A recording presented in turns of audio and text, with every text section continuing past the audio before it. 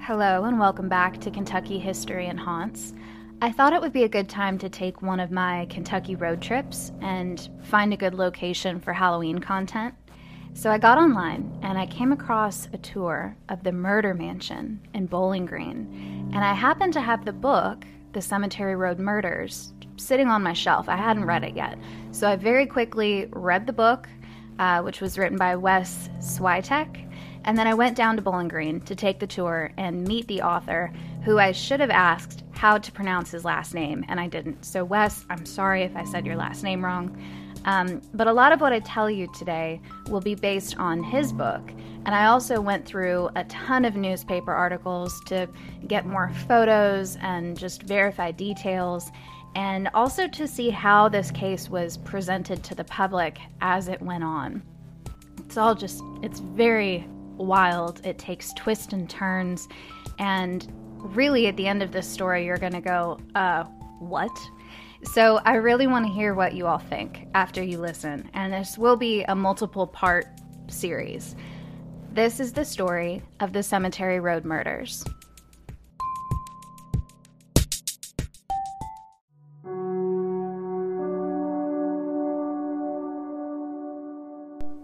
Bowling Green is in south central Kentucky. It's 60 miles north of Nashville. In the 1850s, residents raised $1 million to win the bid for a railroad which would make Bowling Green a stop on the L&N.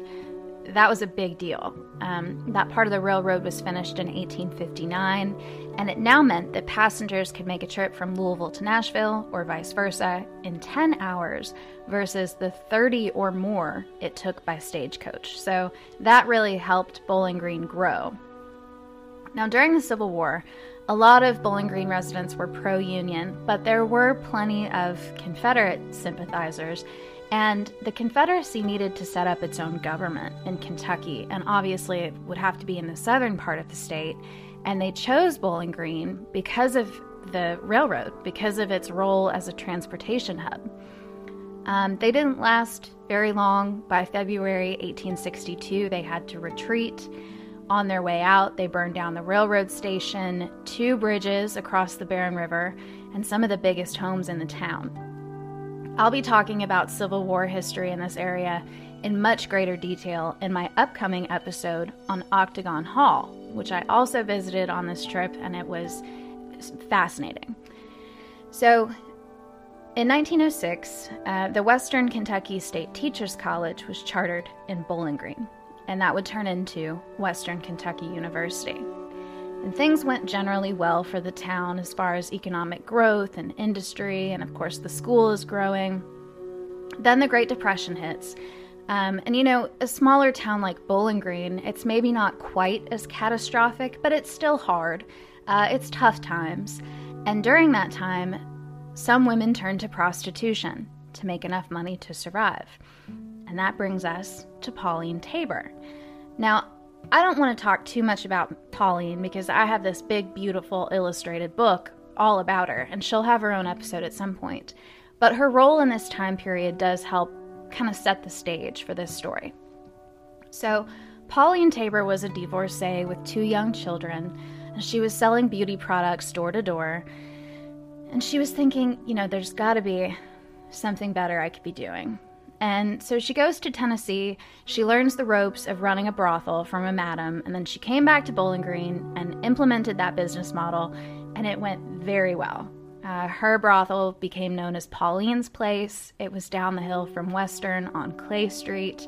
As many of the bawdy houses of the day were, it was very nondescript on the outside, but extravagant and full of cool antiques on the inside. And many people will tell you that this was the longest running brothel in U.S. history. I don't know that for sure, but it's clear she did a great job. She was good at what she did. She retired in the late 1960s. So she is a big figure from Bowling Green. The other thing you should know about this area is that there are lots of caves there, right? In the early 1800s, people were so excited to find all these caves that were rich with saltpeter.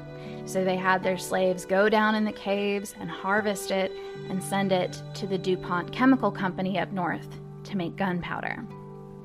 So that helped economically. The other thing that helped was nearby, Mammoth Cave National Park was established, and that was in 1941. And of course, that helped with tourism, and it really stimulated the local economy.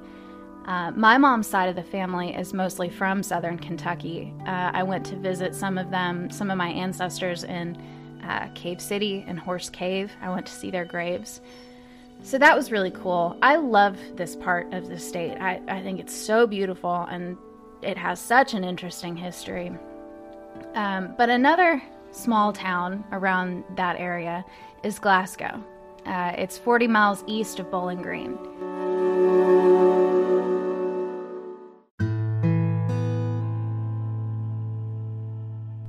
Our main character in this story is from Glasgow.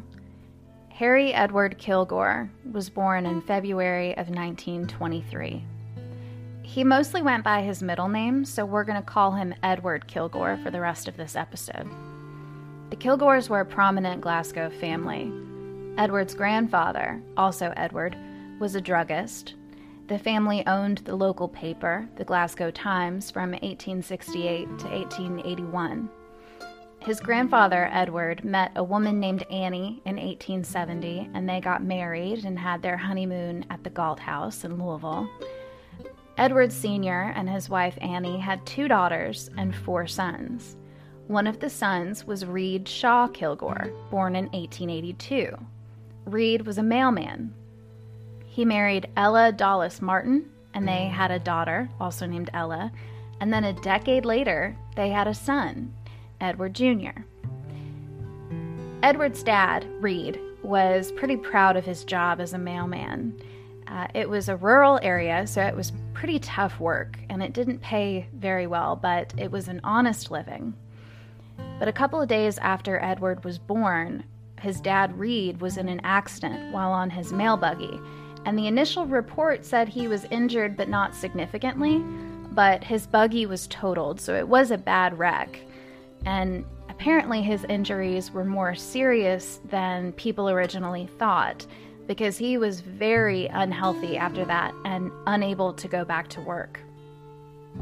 So in 1925, when Edward's not even 2 yet, Reed Kilgore was so distraught over not being able to work and being injured that he hanged himself at 42 years old. Reed's mom, Ella, remarried a man named Millard Sharp, who would become Edward's stepdad. That marriage, however, was short-lived. Edward, despite this trauma, appeared to be a pretty normal kid. He went to school in Glasgow. He played baseball on the weekends with friends.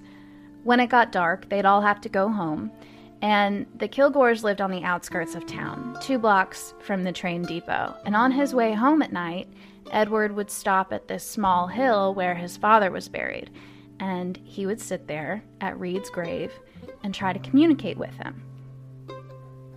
Edward grew up to be pretty big. He was 6 feet tall, 150 pounds, blue eyes, longer hair than maybe was typical of the time period, and he was described as, quote, wistful-eyed, brilliant, moody, and eccentric. He graduated from high school in 1941, and he went to LA. We don't know exactly why. That's where he went, and here's what he said about his time in Los Angeles. Quote, I recall walking the streets, and I was just walking alone in the bright daylight and the high buildings around me, and people everywhere. And sometimes I seemed to have a tendency to want to destroy a person. No particular reason. It was a vague feeling and far away, and something that just walks along the side of you. And that was the first time I was conscious of that. It's a strange quote, isn't it? Speaking so matter-of-factly about wanting to randomly destroy a person. Little red flag number 1. So Edward didn't last long out west. He was back home by 1942, and he enlisted in the U.S. Naval Reserve. He became a radio technician, 2nd class, and went to a training station outside of Chicago. But he was discharged after only 5 weeks, and he was specifically not recommended for re-enlistment. So people who knew him said that this discharge really didn't sit well with him. It affected him mentally. He really seemed to want to be a part of the war effort, like so many young men at the onset of World War II, and to be kind of removed from that, it hurt him. And so he took a job in Louisville at the Curtiss-Wright factory building cargo planes. By the end of the war, obviously, his job had become obsolete, and so again, he went home. In 1945, he enrolled at what was still then at Western Kentucky State Teachers College. He planned to study physics with a minor in mathematics, and he did okay there. He worked as an assistant physics lab instructor for a while. He joined the Western Players Theater Group. But he was still doing that thing where he would go to cemeteries at night. And it wasn't just to visit his dead father. He went to a lot of cemeteries. There was Pioneer and Fairview, plus family plots and little church graveyards, and the St. Joseph Cemetery, which dated back to the 1860s. The police actually found him more than once and had to escort him away from the cemeteries in the middle of the night. In 1947, Edward started dating a girl named Ruth McKinney. She was a, quote, pretty dark-haired 18-year-old freshman at Western who had no shortage of suitors. She came from a farm family, and they lived about a mile outside of Bowling Green on Cemetery Road. Initially, Edward was actually interested in Ruth's older sister, Lena, but Lena wasn't interested in Edward, and she introduced Edward to Ruth to get him to move on from her, basically, and pay attention to her younger sister. So, the McKinney girls, their family lives in a fairly rural area outside the town on Cemetery Road. There's another family that also lives on this road, the Martins. There's Dr. Charles Benjamin Martin, the 82-year-old patriarch of the family, Dr. Martin's 71-year-old wife, Martha Martin, and they have a 52-year-old son, Stonewall Jackson Martin. His nickname was Stony, and he was their only child. So it's this family of adults, and they live in a big, and I mean big, colonial brick home. And over the years, the Martins just kept acquiring land and kept adding on to their already pretty extravagant home.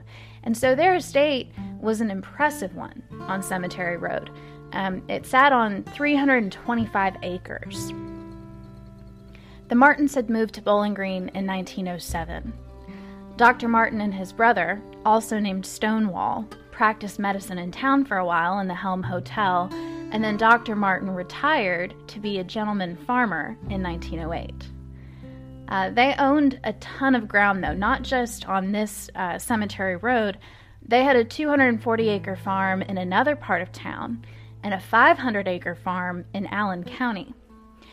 And the son, Stoney, helped the elder Martins manage all of this property. Stoney was known as a bit of a recluse.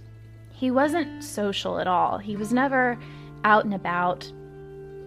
And he had he had an ailment. He had like a hunchback. And so everyone was a little surprised when it was announced that Stoney Martin was engaged to Ruth McKinney.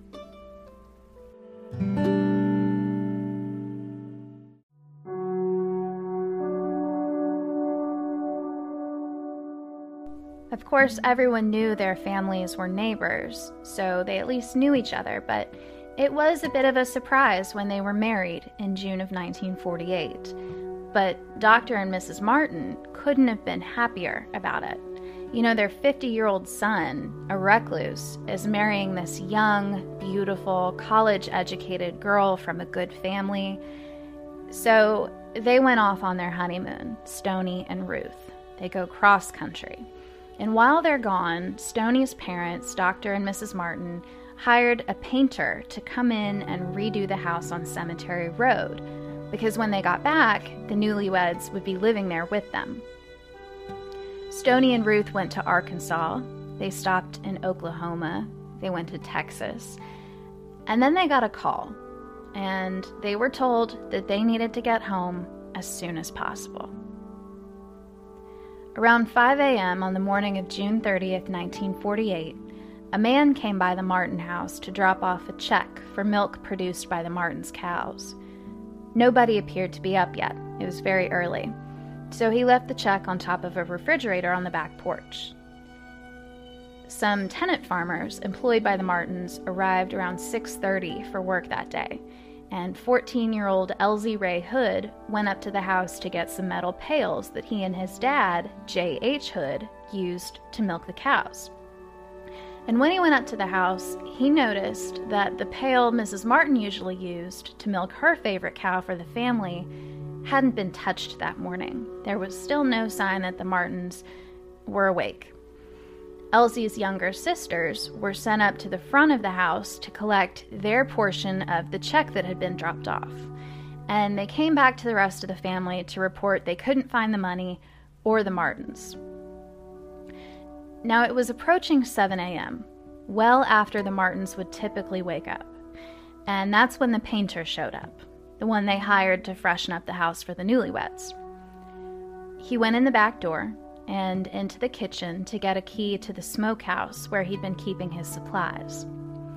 He was frustrated when he opened the smokehouse because Dr. Martin said he would get him a can of white paint, and it wasn't there. So, on the way back up to the house to get with Dr. Martin about this paint, he ran into J.H. Hood, the tenant farmer, and the two men start to look at each other like, what is going on here? So the painter, his name was Joe Emerson, started walking through the first floor of the house. And he noticed that Dr. Martin's work outfit was laid out on the front stairs, which was apparently normal. So nothing was amiss there. But he got to the end of the hall, the Martins' bedroom, and it was still dark, and the curtains were closed. And he saw Dr. Martin on the floor, next to the bed, on his back, with his knees drawn up. Meanwhile, it looked like Martha was laying face down, and she was still in the bed. And then he saw the blood. Emerson checked for a pulse in both of them, and neither of them appeared to still be alive. They were both cold to the touch. So Emerson got the heck out of there, and he went to tell Mr. Hood that the Martins were dead. And their first thought was, okay, what if the killer is still around here? So they both ran out of the house and to the road, and that's when Hood ran into a neighbor, Herschel Bright. So together, the three of them all go back up to the house, and Emerson used the phone to call the police, and this is still just after 7 a.m. It's early in the morning, but Bowling Green police were quick to the scene. So we've got Police Chief Muriel Waddle, Warren County Sheriff Bodley Davenport, and a bunch of other officers. They all entered through the front door, and the Martins' bedroom was immediately on their left. Because of the level of gore at the scene, the amount of blood, the responders first assumed that the Martins had been hacked to death with an axe. And this was just a common thing back then because you had to chop wood to heat your house, right? So there was always an axe around, and axe murders were actually pretty common. But this was a messy scene. Dr. Martin had severe lacerations on his head. He also had a bloody dark blue ribbon clenched in his right fist.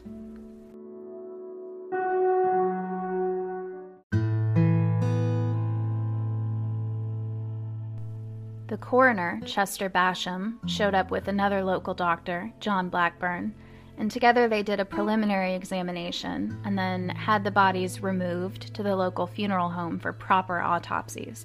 And that's where they would later find the bullet wounds. They were from a fairly large caliber gun. Dr. Martin was shot in his left cheek, through the right side of his neck, and through his right temple. 3 shots, close range. And Martha had only been shot once, in the back of the head.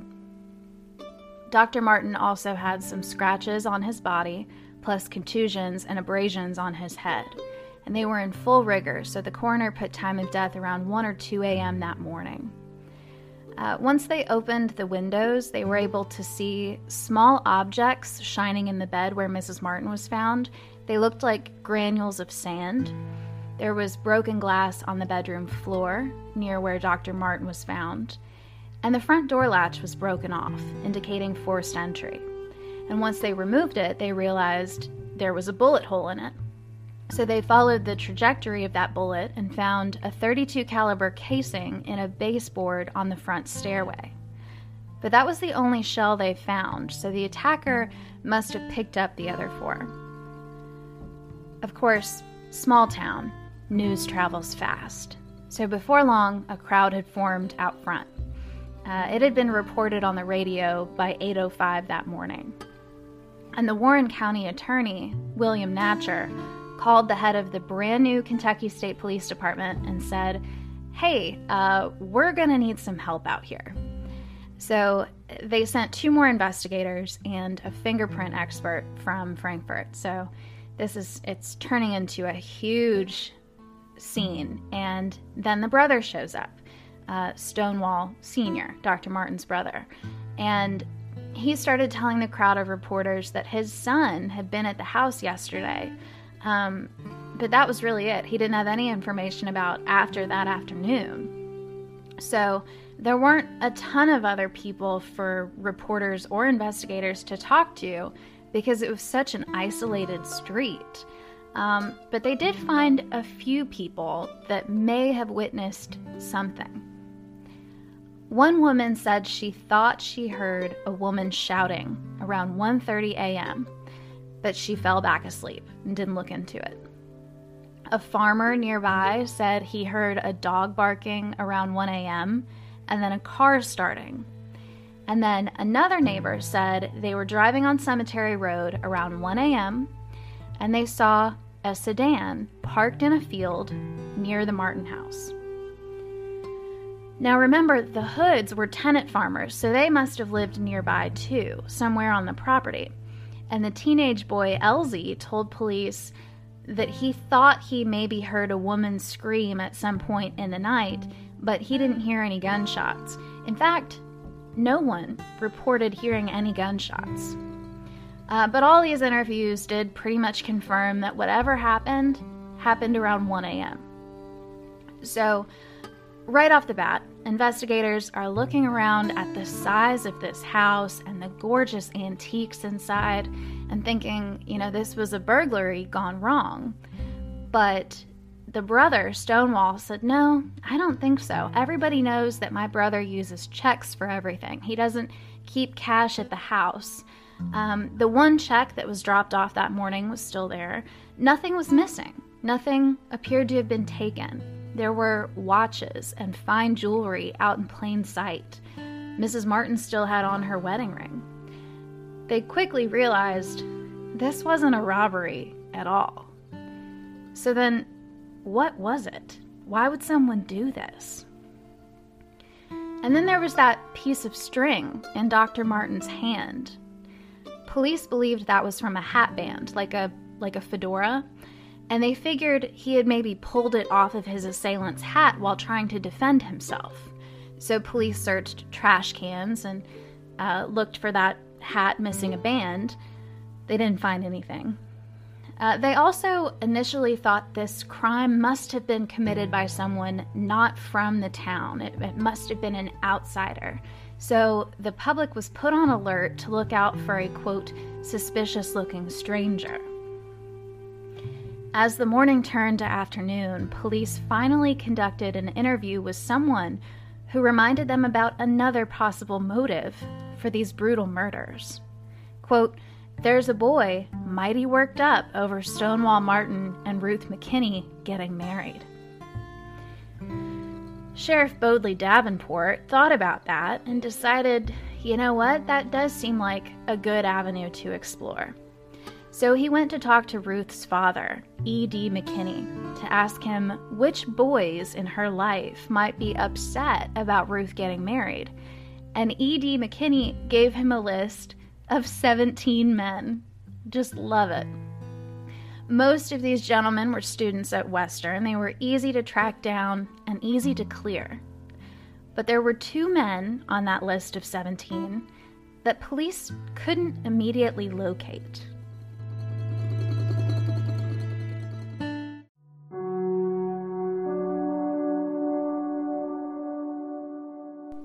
One of the guys was 27-year-old David Sanderson. When they went to Sanderson's employer, he told police that the kid had been brooding recently over an ex who had chosen another man. Bingo. So they went to this guy's house, and it looked like he had taken off in a hurry. This looked like a good lead. But they also couldn't rule out the other person they hadn't yet spoken to, and that was 25-year-old Harry Edward Kilgore. Edward Kilgore, whose father died when he was a toddler, who got discharged after 5 weeks in the military, and who wanders through cemeteries alone at night. While they're zoning in on Sanderson, investigators went back to Mr. McKinney, Ruth's dad, and asked him, "Do we still need to look into this Kilgore kid?" And Mr. McKinney said, "Yeah, you do. They dated briefly, but he keeps showing up at our house waiting for them to come back from their honeymoon." That's strange behavior. So one night while Edward Kilgore was at the McKinneys, he could faintly see lights on at the Martin home, and he said, "Oh, maybe they got home early." I guess this didn't seem too strange to the McKinneys at the time. They thought Ruth and Edward had remained friends after their breakup, and he was just acting friendly. But other people noticed a change in Edward. He was acting strangely. He'd lost a bunch of weight. His mom asked him to go see a doctor, and he refused. So Edward Kilgore's landlady told police that Edward left early the night before, the night of the murder, and he hadn't been back since. She let them into his room. It was neat and tidy. There were 2 fedoras, but neither of them were missing a band. But there were a couple of odd things. There was a large supply of canned V8 juice, and there was a brand new hatchet. So the landlady told police to go look for Edward at his mother's home in Glasgow. Meanwhile, their Sanderson lead turned into a dead end. Sanderson was in Nashville. They could confirm this. He had been making up with his girlfriend. He'd actually proposed to her that night, and they'd gone out to celebrate. There were tons of witnesses. Airtight alibi. So, full steam ahead investigating Edward Kilgore. So a deputy sheriff, Charles Ashworth, and Bowling Green police officer Curtis Henderson went to Edward's mother's house in Glasgow, and they asked her if Edward was home. And she told them that he wasn't, and that she didn't know where he was. But then there was a guy in a car backing out of the driveway as she's telling the police this. And what do you know? It's Edward Kilgore. While Edward assured Sheriff Ashworth he knew nothing about the murders, Officer Henderson stepped away to search the Oldsmobile Edward was driving. He came back with 2 flashlights, one with a dent and what appeared to be dried matted blood on it. It was also missing some glass.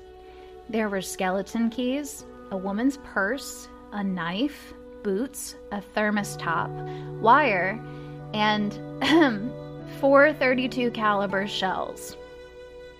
So they took Edward Kilgore back to Bowling Green, and he told them he was with a friend that night. He was with a music professor at Western. That was his alibi. He was there with his friend all night until dawn, which is when he drove home to his mom's house. So they took Edward Kilgore to Warren County Attorney William Natcher's office, and crowds were gathering. This was such a big deal, and everybody wanted to know who this kid was. And at this point, Kilgore was not cooperating. He was done talking. Quote, "He had been described to me over the telephone as a brilliant boy, very peculiar and very moody. In the presence of the chief of police and sheriff and 1 or 2 other officers, this boy simply sat in the chair and looked at me and answered no questions." That's what Natcher said about Kilgore when he first sat down with him. So Natcher knew he had to get everybody else out of the room. he wanted to talk to Kilgore alone. And he basically told Edward, if you did this, I'm going to find out. That will happen. And it will turn out better for you if you just tell me right now. And he did. Kilgore confessed immediately. He said, Mr. Natcher, I killed Dr. and Mrs. Martin. So early that same afternoon, he signed a full confession, and it was announced on the radio at 12:35. But this is really just the beginning of the story.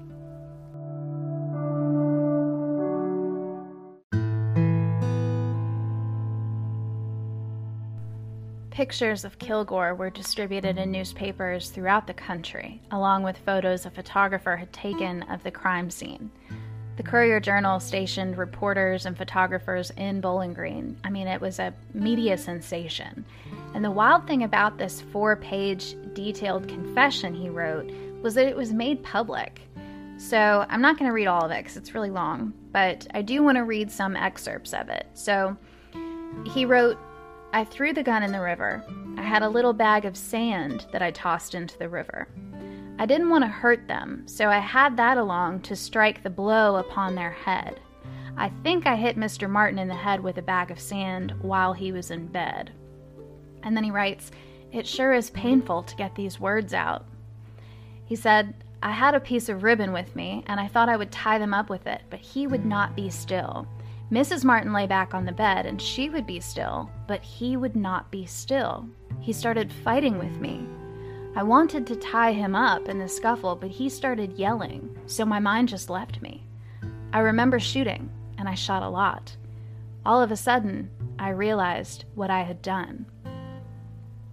He also wrote in this confession, I had been so disappointed all my life with relations with girls. I knew that Stoney Martin and Ruth McKinney, who were married last week, were gone. I had been going with Ruth McKinney for several months. I do not think it was quite a year. The Martins had all that money, and I know that the boy must have enticed Ruth to marry him. She is a beautiful girl. I loved her.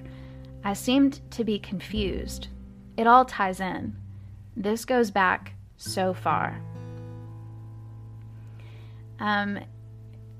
So all this evidence in the confession all the evidence matched up with his confession nicely. It all fell in line. His prints matched the ones on the hat band at the crime scene. The shoe prints matched his shoes. His timeline fit perfectly. So he sat there in jail waiting for his arraignment, and he did have some visitors, some family, mom and sister, some curious acquaintances. And while Kilgore sat in that jail, a professional diver from Louisville was hired to search the Barren River for the gun. But even without it, Natcher felt like he had a good case. The problem was, wouldn't Kilgore make a good candidate for an insanity plea? In Kentucky, in 1948, a defendant, quote, must be found because of a mental deficiency to not know the difference between right and wrong or understand the consequences of his or her actions. Edward Kilgore's mom hired a very good attorney, Rhodes Kirby Myers, and I saw his grave too. His nickname was the Casanova of Bowling Green. He was fluent in Latin and Greek, he was charismatic, and he was a showman. The courtroom was his stage. He defended Rosemary Clooney once, as well as Bing Crosby. He was also involved with the Henry Denhart case, which I will definitely be covering at some point. Myers ran for governor in 1943, but lost in the primary. But he was a senator at the time he was defending Edward Kilgore, and the first thing Myers did, right off the bat, was ask the judge, G.D. Milliken, to have a psych exam ordered for his client, Edward. Kilgore had already been examined by 3 different doctors at the jail, but I don't think any of them were psychiatrists, so Myers wanted this psychiatric evaluation. And the judge agreed. He actually took it a step further and ordered a whole team of psychiatrists from Vanderbilt to come in and evaluate Edward.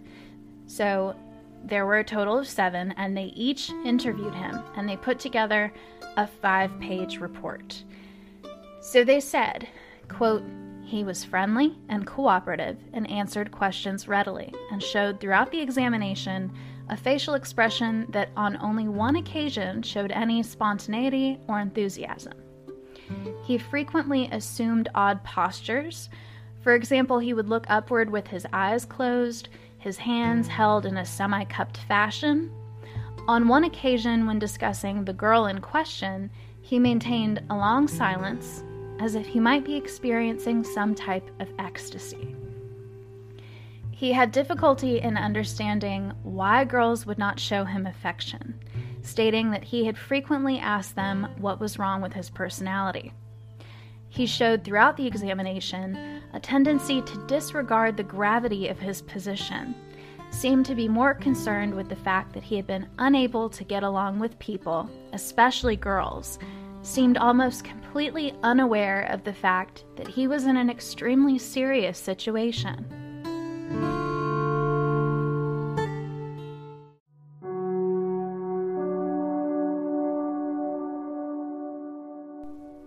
Edward told them he'd always had trouble socializing. Even as a little kid, he didn't really have any close friends, male or female. He didn't kiss a girl until he was 23. And he told them he'd never been interested in sex with women. He just wanted their affection. He wanted to hold them or be close to them. The doctors suspected that Kilgore was being deceptive about his sexuality. They got the impression that he might be gay. And of course, homosexuality was still seen as a mental disorder in the 1940s, so this could further solidify his insanity plea. We know better today, but back then, it would help his case. Maybe most importantly, though, the doctors noted that his actions during the Martin murders showed an inability to judge reality. They said there was no logic in what he did, no indication that he was aware of his actions. They flat out stated that they believed he did not possess sufficient mind and mental capacity to know the difference between right and wrong, or to realize the consequences of his acts. So these doctors recommended that he be transferred to some kind of mental treatment facility, and they diagnosed him as schizophrenic. So by that Friday morning, Stoney and Ruth were finally back from their honeymoon, and they made funeral arrangements for the very next day. So the Martins were buried at Fairview Cemetery, and their family plot is at the front, along Cemetery Road. July 6th, 1948, 3 days after the burial, Kilgore was arraigned, and the courtroom was filled with a crowd pushing 300 people. It was on the second floor of the Warren County Courthouse, built in 1868. The plea was entered not guilty by reason of insanity. They did not request bond. And during all of this, there's still no murder weapon. They're still looking for that gun. So a $100 reward is offered to anyone who comes up with it. Miss Pauline Tabor also spent time in the courts that summer, being fined and raided after Natcher obtained a search warrant to enter her Clay Street establishment. So Rhodes Myers represented her in court too. Now, visitors who went to see Kilgore that summer noticed a change in his appearance, as well as his behavior. And some people speculated that he was just practicing for the performance that would be his day in court. Many people believed that Myers was coaching him on how to act insane. Edward Kilgore was indicted on September 7th, 1948.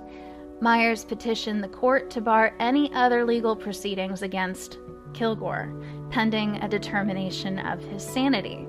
And the judge agreed, meaning the entire case against Kilgore rested on the outcome of this sanity hearing. In that pending battle, Natcher and the prosecution had a secret weapon. So after the 7 doctors released their report on Edward, Commonwealth Attorney Wilcock met with Stoney Martin and his lawyer, Top Orendorff. They basically told Stoney that this report is a real roadblock to their case. I mean, this is a problem, and the only way they could fight this report from these doctors would be to come in with a very high-profile psychiatrist to contradict their findings. Someone like Dr. Manfred Guttmacher. Guttmacher was the president of the forensic psychiatry section of the American Medical Association. He was chief medical examiner for the Maryland Supreme Court. This guy could sway a jury. The fee for this doctor's testimony was $500 a day plus travel expenses. And that's in 1948 money, so this guy was very expensive. Luckily, the Martins were super rich and could afford it. So Attorney Wilcock called this guy up, and the doctor agreed to come meet in person to discuss the Kilgore case.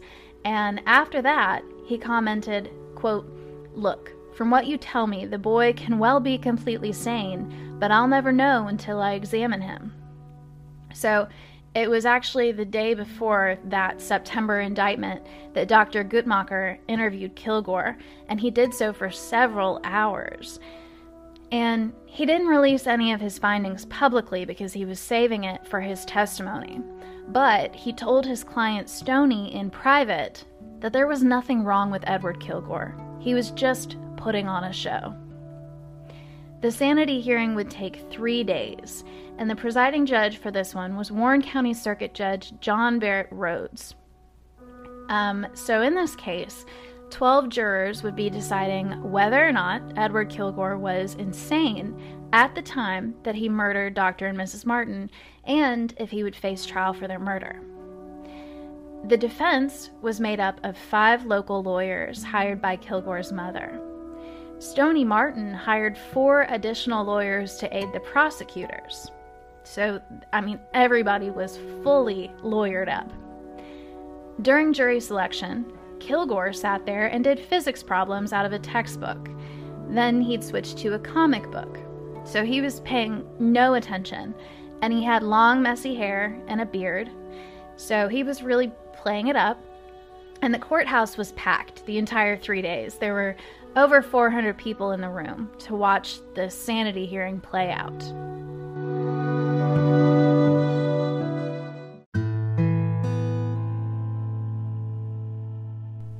This is important to remember later. Kilgore's mother testified that Edward was of unsound mind and that he'd never been like other boys. She told the court that as a teenager, he preferred the company of younger kids, and that any mental issue he may have had worsened after his discharge from the Navy. She also told the court that other people in her family had mental illnesses as well, an aunt, a cousin, and of course a father who committed suicide. At one point, she flat out said her son was very crazy. One doctor said Kilgore had gotten worse since he first interviewed him in July. A neighbor testified that she'd seen Edward go outside during an electrical storm and bark at the lightning. She also said Kilgore had told her that he communicated with the dead, his father specifically, at night at the cemetery. And he'd tried to conduct a seance, but it didn't work. His wardrobe also became a point of interest. One person testified that he wore women's hairpins in his hair. Another said she saw him wearing a pink robe in the middle of the day. They also entered as evidence several letters written to various people by Kilgore that were truly bizarre. Letters to girls, letters to his mom. So they were making a good case for his insanity. But then the police officers who arrested him were called to testify. And they all said that on the day of his arrest, all of his speech and behavior were that of a normal, sane person. So on the 3rd day of the trial, Dr. Guttmacher took the stand. And he said this was all an act. Kilgore was definitely sane. He does not have schizophrenia. And these opinions were backed by 3 more doctors called by the prosecution. So closing arguments were given, and it was time for the jury to deliberate. And this was not a quick decision. They took 2 hours. They came out to get clarification from the judge. Then they went back in. They came out again.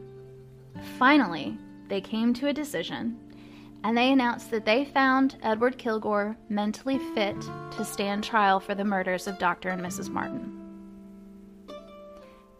But it would take a year to get Kilgore back in the courtroom, and prosecutors were going for the death penalty. The trial was set to start on September 19, 1949, and Kilgore was clean cut this time. Fresh shave, new clothes, neat and tidy. Again, huge crowds of curious locals and reporters filled the courtroom. There weren't 12 jurors, but 24, 12 for each murder. Before the trial began, the Commonwealth's attorney Wilcock had resigned, and Top Orendorff, who used to be one of the Martins' personal lawyers, was appointed the position, so he would lead the prosecution alongside William Natcher. But before they got started, Edward's attorney, Rhodes Myers, asked for a recess to meet with Orendorff and Edward privately. And Myers asked Orendorff to tell Edward Kilgore what he thought the outcome of this trial would be. To which Orendorff responded, "He's going to get the death chair. The jury's already made up their minds." And I guess this statement had the desired effect, because Kilgore kind of broke down and said, wait a minute. There's so much more to this story than what I've admitted to the police. I was not alone at the Martin house that night.